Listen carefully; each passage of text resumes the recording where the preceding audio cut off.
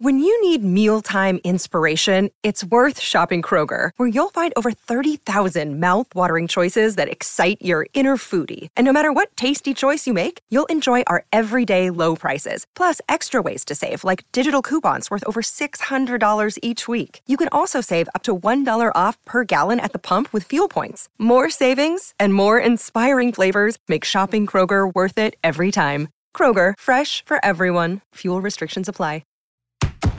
This is the Royal Blue Podcast from the Liverpool Echo, giving you the inside track on all the big talking points from Goodison Park. Hello everybody and welcome to the latest edition of the Royal Blue Podcast. I'm your host Conor O'Neill, and this afternoon I'm joined by Gav Buckland, Christopher Beasley and Adam Jones as we look back on Everton's 1-0 win over Chelsea on Sunday afternoon at Goodison Park. We'll also be looking at the rival Everton home fans gave their players as they made their way to Goodison for the huge Premier League showdown, and look at the overall relegation picture following a defeat for Leeds United against Manchester City and a win for Burnley against Watford at Vicarage Road. But despite the game being a big talking point, Adam, you were at Goodison Park for the Echo on Sunday afternoon. Mm-hmm. But before that, you also joined thousands of Evertonians on the streets of Goodison to welcome the bus into Goodison, and it was quite the welcome. It was. Like I was saying to people when I got in, like I've been going to Goodison now for probably 22, 23 years, and obviously they've not been the most fruitful 22, 23 years of Everton's history, but I've never seen anything like that outside Goodison. The atmosphere outside was absolutely electric. I mean, it all went off without a hitch, which is always really nice to see, isn't it? Thousands of Evertonians all bonding together, all really, really, really positive. The flares, big, massive flags. It was just everything that we wanted to see, and what the players obviously needed to experience before they even got into the stadium. You saw videos that were released afterwards of all the players on the bus all taking videos themselves, with all big smiles on their face, apart from Fabian Delph, who was quite clearly focused on the task at hand, shall we say, with a very deadpan sort of expression. But yeah, I mean, you can see why there's already a lot of calls from supporters, and a bit of hinting from Frank Lampard as well. We want to see that for the last two home games of the season, because you don't want there to be left in any sort of doubt, do you? You as fans, everybody wants to be able to contribute in any way, shape or form that they can to hopefully help the side onto positive performances and positive results. And I think it did prove to be really, really key at the weekend, and thankfully the players stood up to the task. Gav, without sounding too disrespectful, I think we're safe to say you're a seasoned veteran when it comes to going to Goodison Park. You've been there probably thousands of times over the years. have you ever seen anything like that in terms of a welcome for the players arriving? Outside the ground, no. It was. I got there reasonably early for me on Sunday, about 12:30, and I couldn't get through to the media. The media entrance, and that's it. Sort of show me past to get through the main entrance. I was on the point of saying, "Do you know who I am?" at one stage. I'm sure. Seriously, what brought it home to me was I went up on. You go to the main entrance to get to the media section, went up onto the concourse in the main stand, and there was nobody in the concourse. It was completely empty. Because everybody was outside the ground. Yeah. It was just unreal, that sort of, the atmosphere, and the fact that there was nobody in the ground. Everybody was at Goodison, was outside the ground. And that I've never seen anything like that in my life at Goodison.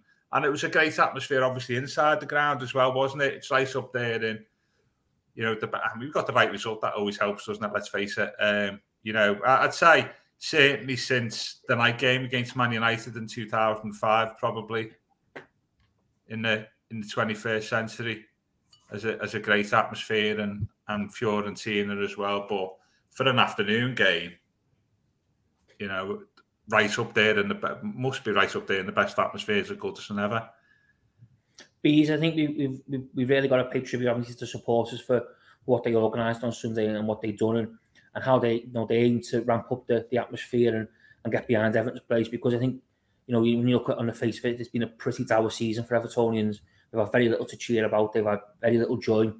The threat of relegation is real, and it still is to this right now, this minute. That victory's not put Everton nowhere near safe. But for the fans to do that, bees and get behind the players and almost say, well, no matter what's gone on before, now's the time to focus on these remaining games, and we're going to do all our bit to get the lads over the line. It's pretty impressive, isn't it, bees, from Blue supporters? Yeah, it's the dogs of war as well, as we quite saw. Literally. Canine pedestrian being held aloft. I mean, we've obviously had the follow-up story with that one. They must have been the only people in Walton who didn't realise there was a game going on. And Canine pedestrian for some reason was really tickled me. Coming back from walkies, and it's be held aloft. So I don't know if the dog's going to be like guest of honour next home game or whatever, and our old colleague Dave Prentice perhaps getting a few treats out for it. But whatever it takes. Yeah, on a serious note though, it's actually we're having a laugh about it, aren't we? But it could be crucial, isn't it? And like you say, Connor, the time for inquiries and finger pointing and who's to blame for all this mess, that'll come after the season. I mean, regardless of whether they stay up or not, because it's not good enough. It's nowhere near good enough. So that's to come after the 22nd of May, regardless of whether Everton are in the Premier League or Championship next season. But now is the time for unity. It's time for togetherness and doing everything that you can to try and get Everton those results that they need to stay. I was going to stay out of the relegation zone. They're still in the relegation zone. That was a crucial victory to make sure they didn't get cut adrift after the weekend. And think about it. I don't know what people are thinking in other parts of the country, is just what it must be like for these supporters right now. Regardless of what Liverpool are doing, and it can't be ignored in Evertonians' minds. This is potentially Liverpool's most successful season. The fact that they're challenging for a quadruple, and whether they've got one trophy in the bag already, but regardless if they get another 3 or they don't get any more, there's just so much excitement across the park at the moment. But for Evertonians, they're having to endure the worst season in their top flight history, and they're just doing everything they can to rouse these players. And to be fair, these players who have been chronic underachievers and they're nowhere near the sum of their parts, they have responded in recent weeks in these home games and got some big results. They just need to do it away from home now. And I was speaking to Michael Ball yesterday doing his column, and he says, away from home, Evertonians have been magnificent as well. They sell out wherever they go, filling those away allocations up and down the country. And they just need to sort this away form out now, because you'd have to hope now with 2 away fixtures on the spin that they can get something on these next 2 ones, because as massive as that was on Sunday, got to follow it up now next week. Adam B said there, as massive as Sunday was, and we can't help but look back on Sunday's game, and overall the atmosphere outside the grounds was as relevant inside the grounds as it was outside, and it was a huge shift, wasn't it, from Everton more than anything to get over the line and get 3 points when it really mattered most. Yeah, I think I think it's maybe understated a little bit how difficult that match was set to be. Chelsea had some really, really strong away form coming into this game. And I know they had a bit of a disappointing result on their travels last time out at Old Trafford, only getting a draw there. But they were still unbeaten in their previous 6 Premier League games away from home. I think they'd won all of their last 8 away games in all competitions. Before that Manchester United game, obviously. So, they were a really, really tough prospect. And, Everton, and I know there was, positives to take from the display against Liverpool, but, realistically, you could have imagined that, confidence might have taken a little bit of a hit after being beaten by Liverpool, but it just never really seemed to have that effect at all. And obviously we've talked about, the fans creating that atmosphere. Probably that's helped the players in a certain sense, but I think it was just what really impressed me is just how, not just how committed and energetic and all that the players were, which of course they were, but it was how organised they were as well, switching to a 5 at the back. Obviously, we've seen how detrimental that can be to Everton in the past, but it really worked out this time. It seemed that Frank Lampard has been drilling it into his players all week in training that this is the way they needed to play. Really helped, I would have to say, by, well, one, the return of Yerry Mina, who I just think is absolutely pivotal to that back line, isn't he? The leadership qualities that he shows, the way he can wind up strikers, and it really drew Chelsea into the game that Everton wanted to play rather than the other way around, which I think was absolutely vital. And I think as well the performance of Alex Iwobi playing as a right wing back. Obviously, he's had a lot of joy as an attacking midfielder over recent weeks, but again, he just shows his versatility to be able to move into that right wing back position and put in a really, really good defensive display. I don't think he got much chance to show off his attacking capabilities that we've been more used to over recent weeks, but his defensive work was absolutely fantastic. And that's just picking out two players there. I mean, obviously we'll go on to the performances of Richarlison and particularly Jordan Pickford, I'm sure, in a little bit. But I think those two players in particular were indicative of the renewed organisation. I think Decore helped that as well in midfield, to be fair. So all in all, it was just a really, really impressive performance for me. Really solid. Despite obviously Jordan Pickford made some really good saves. I think at the other end of the pitch, Everton on another day could have maybe scored 2 or 3 goals themselves as well. So there's really a lot of positives to take from that performance. And if they can use that as a baseline to then go into this Leicester match, then they'll stand themselves in really good stead. The Royal Blue Podcast from the Liverpool Echo.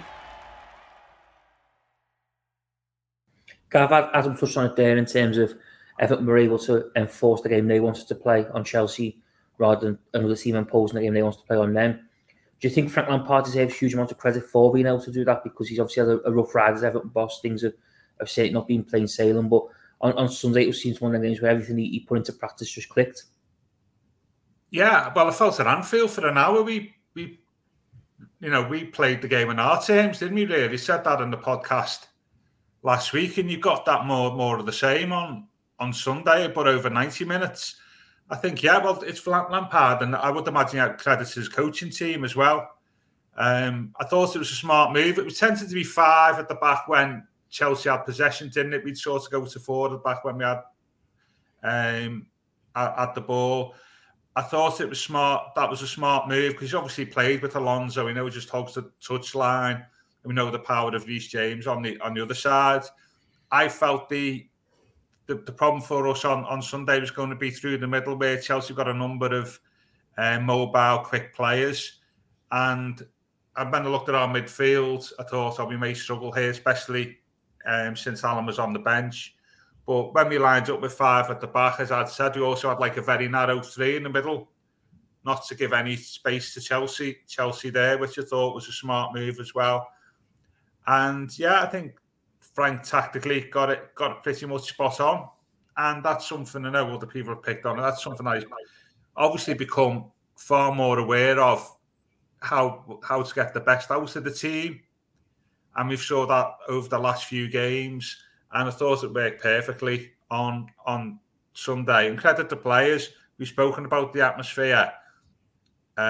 Sometimes players can overheat, can't they, and lose their cool when it's a really intense atmosphere. And credit to the players to keeping their cool and obviously following the instructions that they've been given before the game. I thought Lampard, yes, and also the players for carrying out those instructions as well on Sunday. Bees, Adam's already touched on what Everton played, but Yerry Mina, obviously, again, like Adam said, was a standout at the back for the Blues and showed how important he is. Do you think Sunday's performance vindicated Frank Lampard's decision not to play him at Anfield last week in the Merseyside derby and to almost look to prioritise the games where the club will be most effective and where Everton really need them most? I suppose so.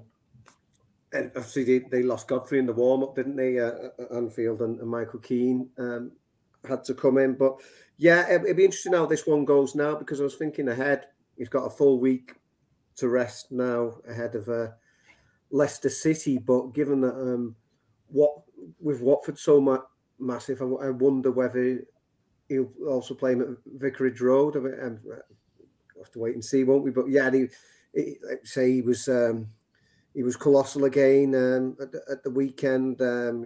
Kai Havertz was getting into all sorts of trouble. I'm surprised he stayed on. Really, he got away with a lot. Havertz, a lot that wasn't actually picked up upon, but you could see how frustrated he was getting. And another thing that Michael Ball was discussing with me yesterday was the set pieces. He wants to see Everton making more of these set pieces when Mina's out there, because he's such a presence, as we saw in the World Cup before he came to the club.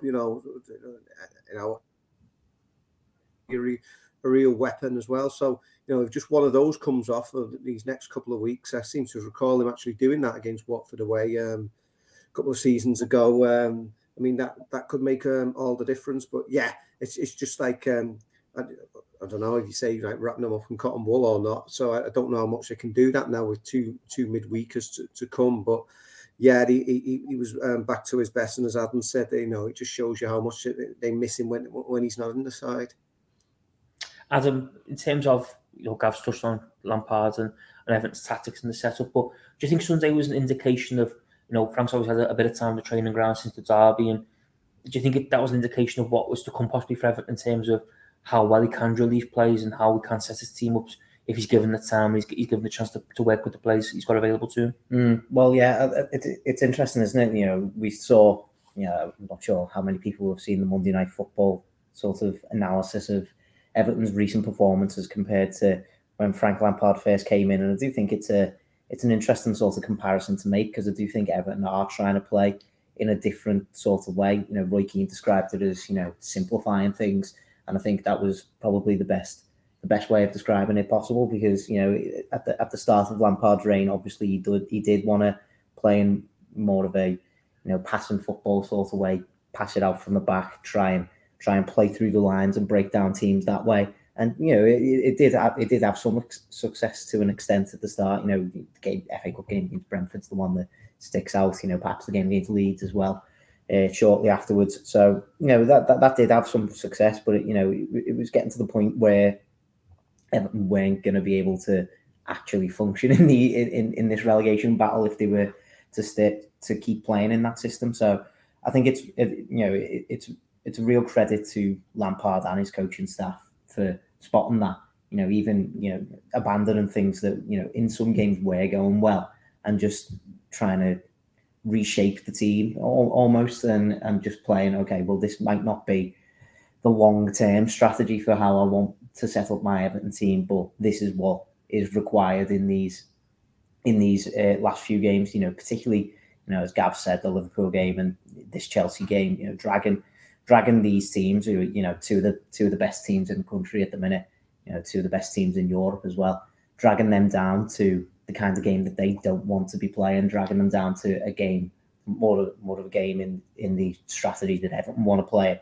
That's really commendable, especially doing it for an hour at Liverpool, managing to do it for the majority of the game against Chelsea. I think that's really strong, and it does show some really promising signs from Lampard, that he can, identify both the strengths and the weaknesses of his side, and be able to switch things up accordingly. Because I don't think he's took away from any of the sort of intensity that he needs to see from his team, or the speed of play or anything like that. It is just a little bit more direct. Whenever you get the ball, you're forward thinking. You're not passing just for passing's sake. If we only have 25% possession, it doesn't matter, as long as we get the ball forward quickly enough, put defences into positions that they don't want to be playing in, and try and force them into mistakes. And it absolutely worked against Chelsea. If they play in a similar sort of style against the other teams that they're set to play throughout the rest of the season, it'll work against them as well, because as the league table suggests, those sides that Everton have still got to play aren't going to be as good as Chelsea. So why would it not work against them? So it'll be very interesting to see how much Lampard maybe does alter things. You're thinking particularly against the likes of Brentford when they come to Goodison. Obviously, the last time Brentford came to Goodison, Lampard played in that more of a passing from the back sort of style, and it did work to very good effect. But the two teams are in very different places now, so it'll be interesting to see whether he changes things up for that game, I suppose. But yeah, these last two matches have been really nice to see, and I think it's a credit to not just the players but the coaching staff as well. Gav, Adam touched there on strengths and weaknesses in terms of the way Everton are playing at the minute and whatnot. And I suppose if we were to be overcritical and maybe a little bit too critical, was that, you know, last week at Liverpool they had chances, they didn't take them. This weekend against Chelsea they had chances, no, we took one of them. Is the big criticism that Everton needs to make more of the chances they're getting, given the run that they've got, and, you know, when they create these openings they need to be finished, because, you know, as we saw last week on Anfield, not take your chances can come back to bite you. It can, as long as you're tight defensively and you've got a goalkeeper playing out of his skin, you can sort of get away from it. You know, you can get away with that risk. Yeah, you're not going to generate a plethora of chances against Chelsea or Liverpool, but it's just a general theme, isn't it? We spoke about it a couple of times. It's like 11 games, Premier League games. There's a seven goals. And a few deflections and a couple of penalties in there, so it's our lack of goals scored. And well, we've spoken about it anyway. Dave just touched on it. Lack of threat from set pieces for a start. And just have we scored them with a set piece under Lampard? Yes, Brentford that long ago. And that long ago then. So that's the first game. So I'm just thinking it's not me head. So. We've not been a threat from set pieces, and that's the first thing you'd work on. But as long as you're keeping it tight at the back and playing the game on your own terms, if you get a chance, it's more likely and score just even once, you're going to affect the result, and that's what's happened. You know, against Man United and Newcastle, that's what happened. And we've just trying to think: Man United, Newcastle, Chelsea, City, conceded one goal, and that was our mistake, wasn't it? So by and large, you've kept it really tight under Frank, and if you can do that at this stage of the season, we can get something at the other end. You know, you'll hopefully still get the results, but longer term, that is an issue, isn't it? Who's going to, you know, we're talking about staying up, okay? In the assumption that we stay up, where are the goals going to come from going forward? So I'm not bothered about it at the moment as long as we keep it tight. But the longer term thing for the club is, it is an issue, goal scoring for us. Gav said there about keeping it tight at the back, and it would be wrong of us not to turn our focus and our attention to the man between the sticks for Everton on Sunday afternoon. Jordan Pickford, who I think we can all quite frankly say was outstanding, and if it wasn't for him, Everton probably would have got beaten. He made two, I think, really top draw saves. And probably two of the best Goodison's seen for a long time, if not of all time. Yeah. All I can say is about that first one, that's as good as anything I've seen from Neville Southall, and I can't pay Jordan Pickford a higher compliment than that. You know, his greatest of predecessors, a man who was his best in the world in his position, and that's as spectacular as anything Big Nev did, as far as I can see. I mean, I think I was watching old highlights reel the other day of some of Nev's best saves, and of course a lot of them, it's not like these days where everything is captured on camera and every game is covered, so quite a few of them are from the same matches, and there's a few of those there, even though it's on grainy YouTube footage, you think, wow, but that from Pickford was up there. And even the one with his face, you know, it just hits him, but he's there, isn't he? His positioning is correct, closes it down, he's brave, and people are almost like surprised. Oh, look, Jordan Pickford's done that. And because Everton have been struggling and Everton are in dire straits, there seems to be this idea that Jordan Pickford's been a bit iffy, but he's probably been, this last year or so, has probably been as consistent as he's been since he came to the club. Don't need to remind anybody about what happened in the derby at Goodison last season, but since then, he seems to have cut out the mistakes. He's concentrating more. He seems to have matured as a goalkeeper, and he's been one of the few really sort of consistent performers for Everton all season. But yeah, that's amazing. And even that one at the end, was it Kovacic, when you thought he maybe go one way and he went to the right and he read that one correctly. It was amazing. I think Adam gave him a 10 out of 10. First time he's done that, and yeah, it said can't pay him any higher compliment than to say that's as good a save, that first one, as anything you saw from Neville Southall for me. I think a 10 out of 10 from me is a higher compliment. But, I was just going to say, Bees has stolen my thunder right there, because I was going to come to the 10 out of 10 to Adam, because when I did see that, I thought, wow, that is a first, quite frankly, a first. But Adam, you could not give him a 10, could you, for them? No, that's it. Like, he said there, you look, it's obviously the amount of saves everyone will look at, but the other two were just as important and equally as impressive, weren't they, given the time in the game and the pressure Everton runs in. Well, I mean, I think it was just that minute where he made, those two saves that are getting so much praise, and rightly so. I mean, that was probably the best minute of goalkeeping I've ever seen live. It was, the concentration levels that it took, the desire, especially for that first one to get over there. He's got absolutely no right to get over to that at all. Azpilicueta probably thinks, it's not a tap in, but he just thinks, oh well, if I get this on target, it's in, because there's no way the keeper's getting back to that. And the speed that he gets up, sees the danger, sprints over and gets into position, and not only gets his hands to it, but pushes it into an area where the Everton defender can then clear it. He doesn't push it back into any sort of danger. Like it's all just absolutely perfect. And then as Bees quite rightly said as well, the bravery and the desire to get over to that one from Rudiger where he takes it square in the face as well. I mean, he's done well to get back up after that. Rudiger absolutely catches that, but it just didn't shake Jordan Pickford at all. He made a good save from Loftus-Cheek, I think, just before, was it, like 10 minutes before the end or something like that as well.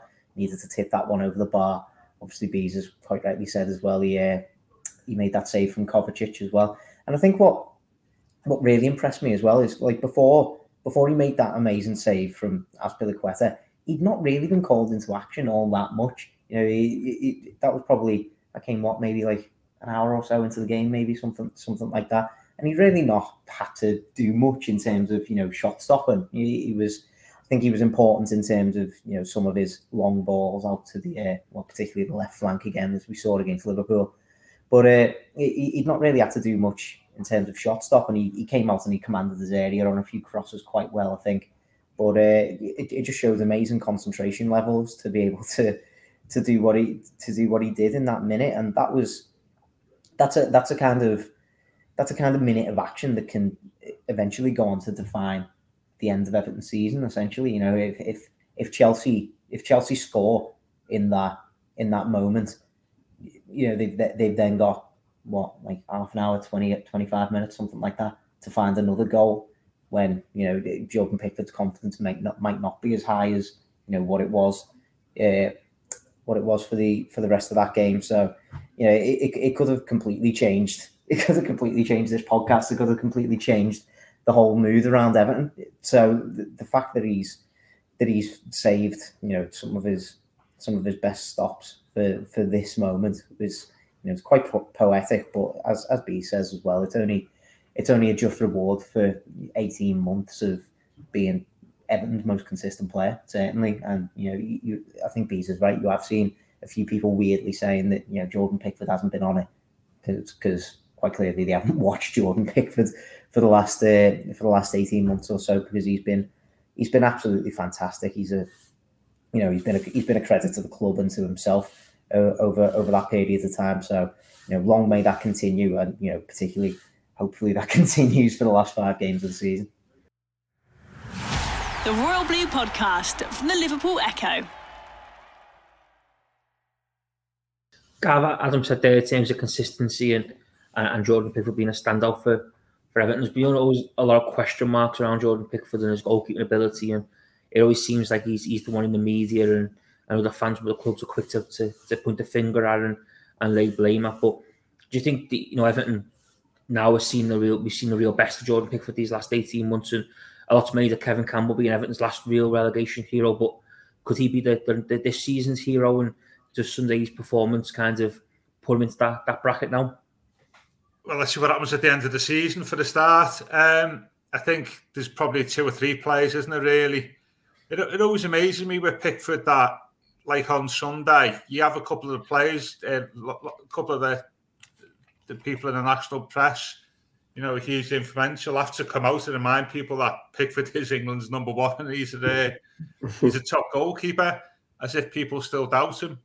But that was an enormously influential performance on Sunday. And as Chris said, I was being an old timer, as you referred to before. It was at White Hart Lane and Hillsborough in 1985 when Neville pulled them saves off. And I was at Coventry in 1988 for an absolute superhuman performance that you can see on YouTube. But yeah, I think Jordan is one, and doubtless we're going to talk about him. Richarlison is the other, isn't he, really, at the moment? And Yerry Mina being also influential in the couple of games he's played. But yeah, that was just a fantastic performance and by Pickford, and that save it defies belief, doesn't it? Really, it's just the way he reacted, and as I'd said, the way he pushed the ball out into a safe area. It's one of the greatest saves I've ever seen on the ground by any keeper, never mind an Everton keeper. It was just unbelievable. Do you think with Jordan Pickford, we're seeing the benefits of when Carlo Ancelotti was in charge and Robin Olsen was brought in as a backup goalkeeper, and Carlo was often rotate the two of them, and Jordan would be taking up the limelight or giving a rest now and then, and Robin Olsen would come in, and Robin Olsen seems to be the goalkeeper who really kind of challenged Jordan Pickford and put him under. There's no Jordan Pickford's a better goalkeeper, but they felt like there was genuine competition. And do you think we're reaping the benefits of that system under Carlo now because it's took Jordan onto another level than what we've seen before? I don't know about that. Something's gone on, hasn't it? There's something with the maturity and the consistency has changed. I mean, personally, I didn't like that setup. I'd rather just have your number one and have him play all the time. I know, like you're saying, when Olsen came in, it would keep Pickford on his toes, and having another international class goalkeeper at the club could only be healthy for competition. But I like to have an established number one and have them having the presence of playing them as often as possible. I mean, it's another one of my bugbears is this idea of cup keepers and giving everyone a chance there. It's not the under nines. I think you should just play your best 11, and they're getting paid handsomely to have that understudy role. I mean, we saw it in the FA Cup semi-final. Manchester City, it cost them when they decided they were going to leave Ederson out against Liverpool. So I don't know about that. I mean, like I said, yeah, it would have kept Pickford on his toes, although it's interesting now. Olsen hasn't really gone on and had the greatest of seasons now since then, and what's happened to him since. But something's gone on. I don't know what you might have to ask Jordan himself. Does he feel where the maturity has come from? Is he speaking to different people? I don't know, with sports psychologists and getting him to calm down or more, because it's all about obviously concentration. If you're a top goalkeeper, a lot long periods of inactivity, maybe not so much at Everton this season with him struggling, but like I say, in that game particularly, he wasn't always. But it wasn't Chelsea weren't peppering Everton with shots all the time, but then there were such crucial periods where he did have to come into action. So I don't know about that with the other goalkeeper, and obviously he's kept it up this season. I mean, Begovic again is a strong, experienced number two. Maybe we've got to give him credit as well, because he's always done. A few occasions he's come into the side this season. He's been sound enough. So I don't know what Begovic is doing and pushing Jordan behind the scenes, but something's changed there. The penny's dropped to a certain extent, and he produces most like consistent run of form for the club. Adam, Gav already touched on him before, but at the other end of the pitch for Everton on Sunday was Richarlison once again tasked with leading the line, and although every player went certainly put 100% commitment and ran themselves into the ground, he went that little bit extra further, didn't he? And again, he showed he's right up for the fight and right in for the battle. Mm-hmm. And I think there's a lot of Everton fans, and I do understand the argument in a lot of respects. There's a lot of Everton fans who don't particularly like to see Richarlison up there as a lone number 9, and I do understand that it does restrict the amount of times that he actually touches the ball, which for a player like Richarlison, somebody who's so creative and so influential in the Everton team, I do understand that restricting the amount of times he actually touches the ball is potentially in some cases a detriment to the side. But I think in a game such as that one, I think he was absolutely the perfect choice to lead the line, because he sets the example from the front, doesn't he? He's always committed. He's always as you say, giving 100%, sprinting to try and close down defenders, even in situations where it's like 80-20 in the defender's favour. He seems to have that uncanny knack of being able to sprint at a defender and still win the ball off them in those sort of tight situations. Especially in the first half, Rudiger struggled with him a couple of times because you just wasn't expecting, I suppose, the pace and the physicality of Richarlison to get to a number of those. And then when you've got the added sort of pace and desire of both Anthony Gordon and Damari Gray either side, those three as an attacking unit together, I think that just works really, really well. And obviously you saw that with the build up to the goal. I think all three of them played their part in pressing the defence exactly where they needed to go. Obviously it was Gray and Richarlison who get the most plaudits for closing down Azpilicueta, and then Richarlison's got the coolest head in the stadium to it's really not an easy finish. I think people are maybe overlooking how difficult the finish is. He's got an on-rushing Edouard Mendy coming at him, who I think is one of the Premier League's best goalkeepers. I think probably behind Ederson and Alisson. I think he is the best goalkeeper in the Premier League. So to have him running at you is probably a bit of a daunting sort of scenario. But he just kept his cool head, and even that probably isn't easy for somebody who's had his struggles in front of goal throughout this season. Even over the last couple of weeks, he's missed a couple of chances. I know he scored a couple of penalties against Burnley, but he had that chance in the second half against Burnley, which he really should have done better with.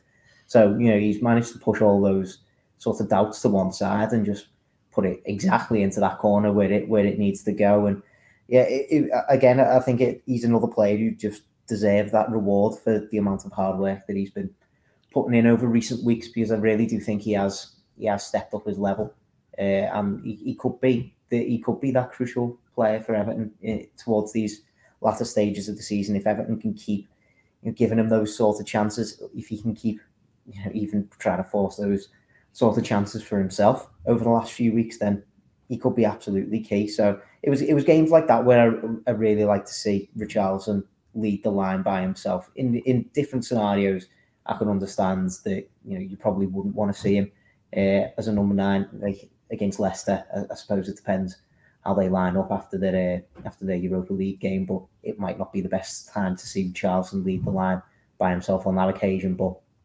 I think this match certainly showed all of the qualities as to why Lampard does like seeing him in that sort of role, and why Richarlison likes playing in that role himself. So fingers crossed, he can keep that up for the last few games of the season. Gav, Adam touched on Burnley there and said about the miss, but Richarlison, despite scoring, also enjoyed a frustrating night against Leicester City at Goodison, and one miss notably springs to mind. Given those weeks he's had, and given the frustrating times he enjoyed around field last week, do we need to praise the pay tribute to the mental strength which he's shown to bounce back and put another shift in and show composure when it needed it most? Oh yeah, absolutely. I mean, you wouldn't expect anything else. I've said many, many times on this podcast that Richarlison, even allowing for Pickford and maybe Mina, Richarlison's got a different mindset to the rest of the players in the squad, probably with all due respect. And you see that on days like yesterday, and you see it in the big games. He's a hackneyed old phrase of an elite player's mindset, I think I would use. And that's why he's coveted, even though his goal scoring ratio isn't that great, particularly this season. I think he just thinks differently. He wants things maybe that little bit more compared to our other outfield players, and that's reflected in his performances on the big occasion. And yesterday, that was, as I'd said, it was a great finish in the context of the game and the context of the season. Such an important match, and the atmosphere that we've spoken about. It was an elite player's finish in the most pressurised environment. So I do think he takes a lot of credit for forgetting about previous misses in big games, like say Burnley and Leicester, and he produced the goods when it was needed. But I would expect that of Richarlison. It was a bit like against Arsenal at home, wasn't he? He was continually frustrated by the fact that he'd had 2 goals chalked off, didn't he? for offences. I think we were both offside, but Yeah. he still had to go the third time and scored. And that was a difficult goal. And you saw that sort of determination and fortitude coming to the surface again on Sunday. But I wouldn't expect anything else because he isn't. To me, he is as close to an elite player as what we've got. Bees, do you think Richarlison's performance though on Sunday and now Dominic Calvert-Lewin seemingly back being fit and possibly available to start at this weekend, does this almost now hand Frank Lampard a massive conundrum in terms of does he stick with what he has on Sunday, or does he look to bring Calvert-Lewin in to lead the line and push Richarlison back out to the left? Yeah, it's good to have that. That's what the manager wants to have, doesn't he? Have the options. I know a couple of weeks ago or so, Adam and I did a piece on the debate. Was Calvert-Lewin part of Everton's first choice 11 now? And I said yes at the time. And I think a couple of weeks on now, and more injuries, more underwhelming displays from Calvert-Lewin. I think that maybe not the case now. We see Rondon as the alternative, but like we say, can he do it for 90 minutes where he's shown himself to be a decent enough option off the bench?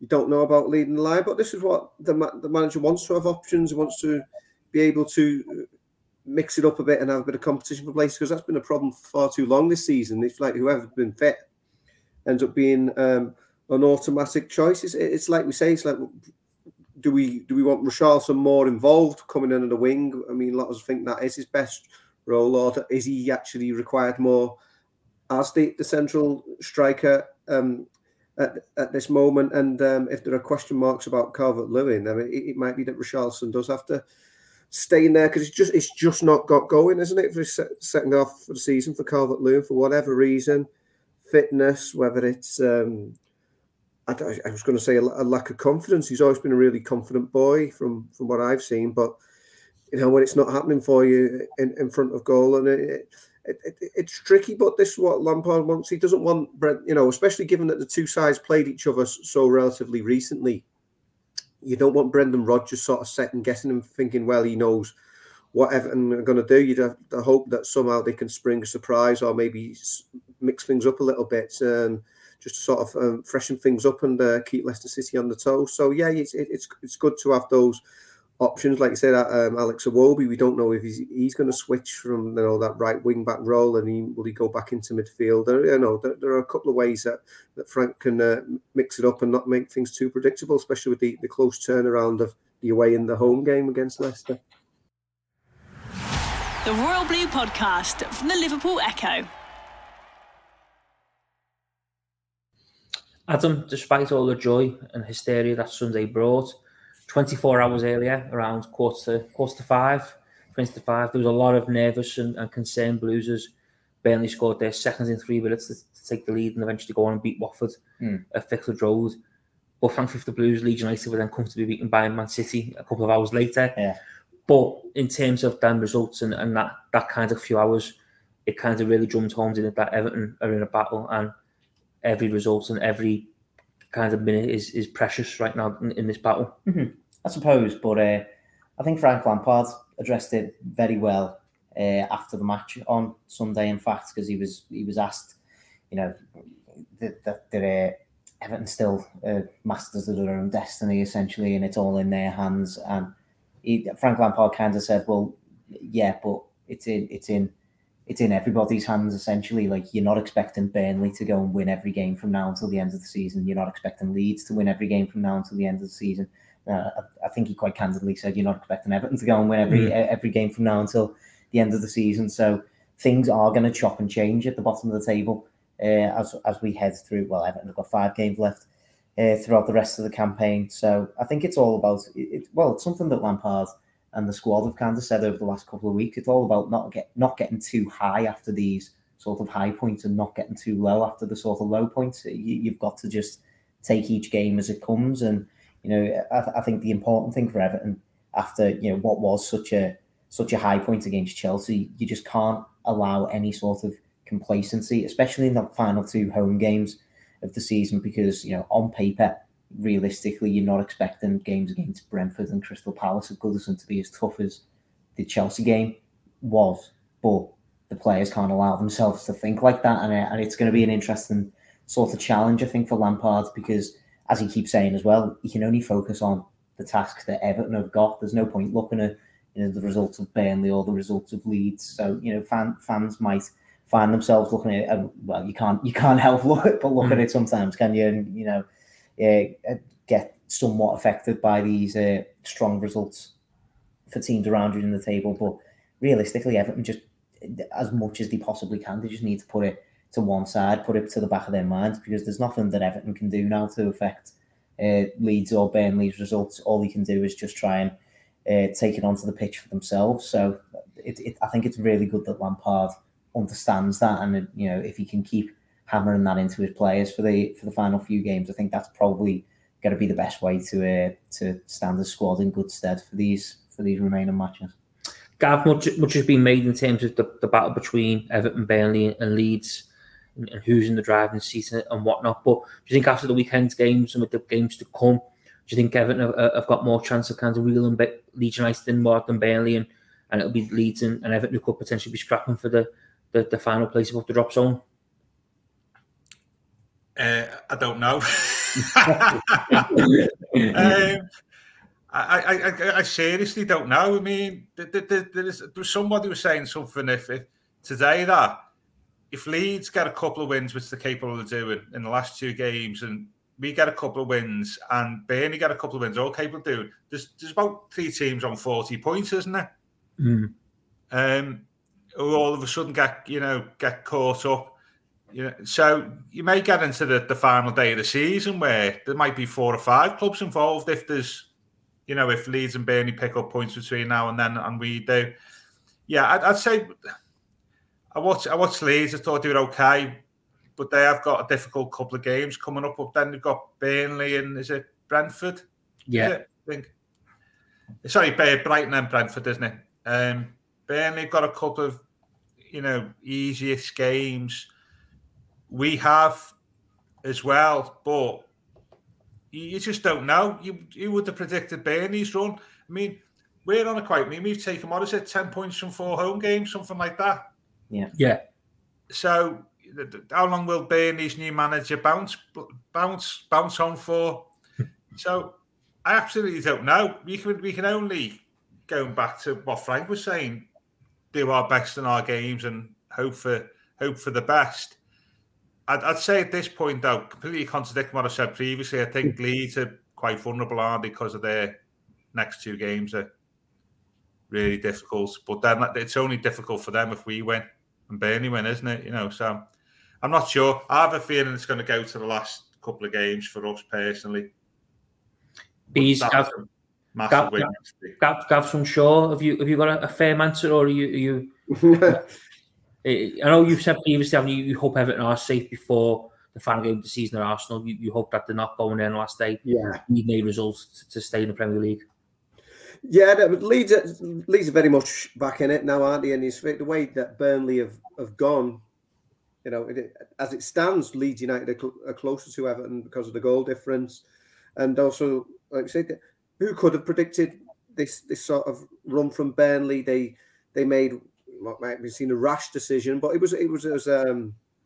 it's a gamble which could pay off for them now. Getting rid of a manager, Sean Dyche, who'd been there for nearly 10 years, and installing a guy who's a Scouser, I might add, Mike Jackson, as caretaker boss, who did brief spells in the lower divisions at Shrewsbury and Tranmere Rovers and not done much either of them. But all of a sudden, there he is, 10 points out of 12, 3 victories on a run for a team who'd only won 4 in the all season in the Premier League.